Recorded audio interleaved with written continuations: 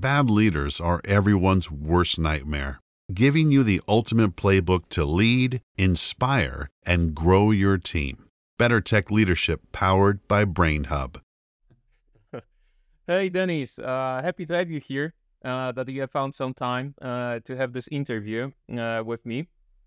Thanks, Matt, for the invitation. Cool to meet you. And I wanted to start from the first question because your background is consulting. You worked for the consulting before and you build your startup. And based on what I know and what I saw, this is really helpful to work in the consulting before starting the startups. And I know many companies hiring so-called entrepreneur and residents, and their background is usually the consulting.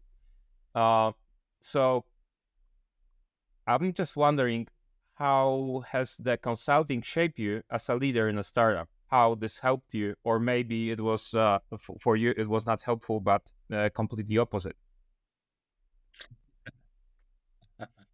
So I would say literally it's both at the same time. You learn a lot in consulting, and that's also the idea why most people start in consulting in the beginning after their studies, because the core idea is to say, okay, I want to learn, I want to get to know different industries, I want to get to know different people and so on. And this was also my reason. Honestly, I was 23 years old and I had no clue what to do in business. And if I would have started a company, it would have for sure failed.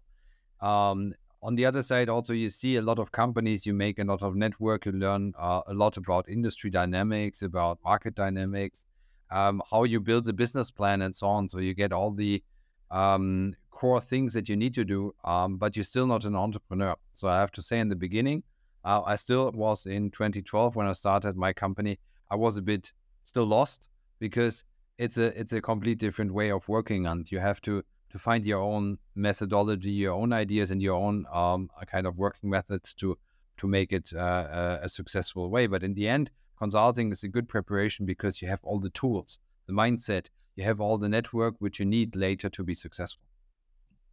Nice. And I'm just wondering, because the next step for you, it was starting the startup after a few years in consulting.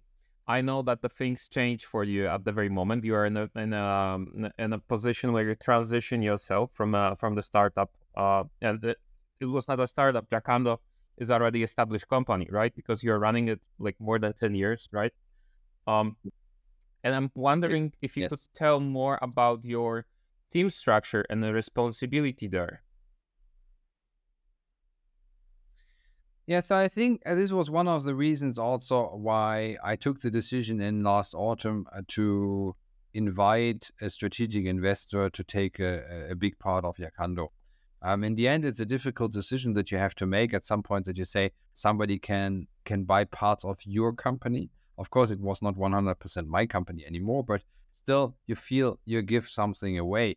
But why did I do this? The reason is you need to, at some point, you need to find leverage, and you need to also to build up senior management to give away responsibilities. And this was one of the issues which we had in until like last summer, that we have majorly, I was responsible for most of the teams. In the end, when I left Jackando end of June, so 2 months ago, I was still responsible for 2 teams. So I was managing the whole sales team and I was managing the product management.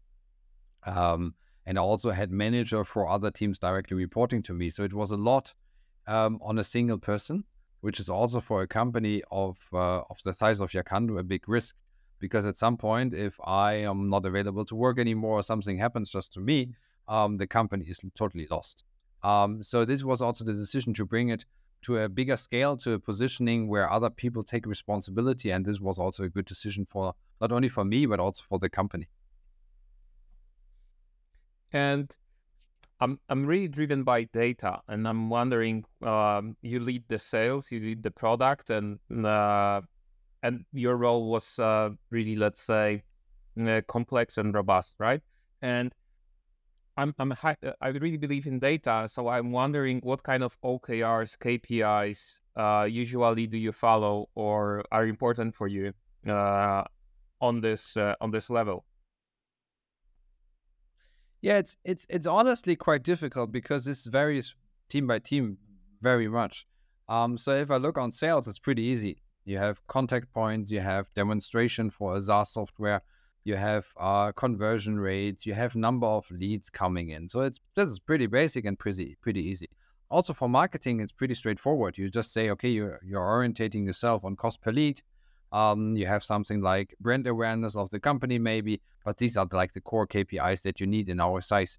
But if it comes to more product and tech teams, it's super difficult because what you can measure, and it's more a gut feeling, honestly, a gut KPI, I would say, is what is the percentage of how you spread the technology resources among bugs, maintenance tasks, and features. And as long as you have a share, for example, which is more than 50% bugs, you know something is going in the complete wrong direction. If you say on the other side you have 80% features, you know also you will create a problem in the future because you're not working on the maintenance. So you can get a gut feeling on this structure. But in tech, it's super difficult. You can just orientate, I think, in the end on the product quality. And this is difficult to measure. I tend to the fact, because I'm a commercial person, to measure everything by commercial numbers. So if we have a low churn rate, the product is good. Full stop. Yeah, I think it makes a lot of sense. I recently talked with one guy who was leading the product for the tier mobility, and he was saying similar words, right? From the very top, when you talk with the management, it's all about the commercial numbers, right? And how you could translate it into the features or the product. But it's all about the commercial stuff. So you always look for impact there. Agree. And regarding the fast delivery, because usually in the team structure, you have let's say, sales team and you have the product team. And there's like this, they work together, but there is some, challenges between those. They challenge each other because the sales want more features, because they hear something from the client, and the product is saying like, hey, we need some time, we need some focus, we need debugging, we need we need to pay the tech debt. And in your case, you just kind of in both of those roles. So I'm wondering, how have you approached it to deliver faster? Like, what was your best practices here?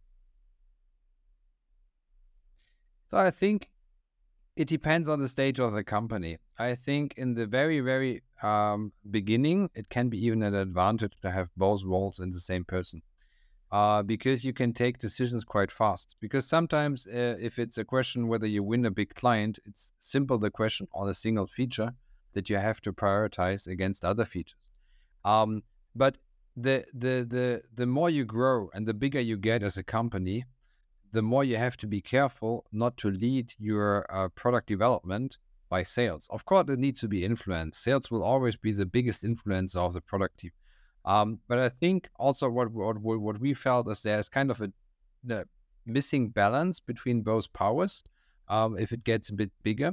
Because, of course, in my personal head, I always had the decision whether we win a 6-digit ARR client or whether we do all the promised tasks and features and the maintenance and the tech depth.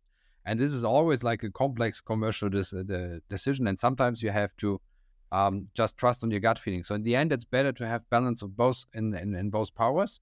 And this is also one of my lessons learned for the future. When I will start a new company, there will be most likely I will be more focusing on the product part, and like having the strategy and the vision for the product, but having a dedicated sales officer who's like the counterpart and saying, okay, we need this to sell this, but then you have this kind of discussion which is more successful and more sustainable for the company. I'm wondering about the team setup in which you believe. So yesterday I heard about the Zoom, and Zoom said like to all of the employees, we're coming back to the office, right? The company was responsible, let's say, for all the remote work revolution. Now they are saying like, let's get back to the office. And I'm wondering, in what do you believe? Like, there's hybrid solution, full remote, in-house teams, outsourced teams. How do you approach it, and how it was, maybe how it evolved in Yackando? Yes. So if I look back 10 years ago, it was clear that you are 5 days in the office. There was not even a discussion on it. it was clear. So we started to have home office, I think, after a year or two, and then we had one day in a month or so, like on if there was an opportunity to go for a long weekend, you did this, and somebody asked whether he could stay Friday and Monday with his parents or whatever. This was the exception. This was drastically changed with COVID. And I think right now the answer is I'm more convinced on a hybrid solution than on a pure remote solution. I don't believe at all in a full on-site solution because it does not make sense. It is ecological, not useful because you're spending resources to travel. Second, you lose time. Third, it's not work-life balance supporting. So it has lots of downsides. So for me, it does not make sense. But at some point, some teams and especially some people need this personal interaction. And I feel that some employees really, you need to take them by the hand. You really need to take them by the hand. They need this weekly kind of to fix, even if it's monthly, just to see you, to drink a coffee with you. And then there are other people, we had them at Yacanto as well, who could work 100% remote, and they were so efficient. And we could have the same kind of talk on a virtual way. And I think this depends on the people. So my recommendation is to have a hybrid model with 1, 2, 3 office days on average per week to see the people, but not forced, because if you have a very good person who can work remote because of personal reasons, why not? It's not making a change. So, but as a general standard, I still feel hybrid is the solution to go. And regarding the product delivery and successfully product delivery in such a highly distributed teams, I'm just wondering, because you have great experience, you work on a sales side and you work on the product side, so you understand both challenges on both sides. So I'm wondering, do you have any tips or advices that you could give to other leaders who are facing, let's say, building the products in a highly distributed team? What contributed to success of delivering great product, which Yacanto is? This is a very difficult question. In the end, it's not even my answer is not related to tech, honestly, because it really is related to people. So if you have a very good marketing officer or a sales officer or a good CTO or a VP engineering or whatever kind of title, I don't give so much about titles, but generally, like, you have a lot of like people who are driving it, you will have success. Even if the success is that they give you as an outcome, okay, we could deliver 85% of the planned sprint, but in very good quality. This is also like a big success, instead of having 100% at poor quality or 50% just done. So it's something also like the balance between quality and quantity. And in the end, it's people. I made the experience with very bad leadership in tech teams in my own company, where I hired the wrong people, honestly, and trusted the wrong people. And in this case, you really have an issue because it's going down to the last employee. It's even going down to the intern. So if the leadership in the team is not good, you will not deliver. So it's not a tech issue, I guess. It's a general leadership issue. And this starts in Germany, you say, it always starts like the fish is making the sound. So it starts from the beginning, from the top. Exactly. This is the word. And this is very much true for business, where you see it in all teams. If the leader is a good guy, if the team manager is a good guy, you don't have an issue with the delivery in any team. And could you tell me about your biggest startup failure as a founder?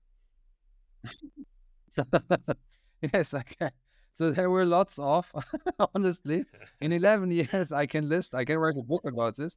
No, but honestly speaking, I think two things come to my mind. I think you have to find the right funding set up for the company. And my biggest mistake was, at some point I invited the wrong investors at a medium stage 5-6 years ago to my company, who had no industry expertise, and we had not the best setup. So we were not a team, because with small investors, if you're still a small company, you need to be a team with your investors.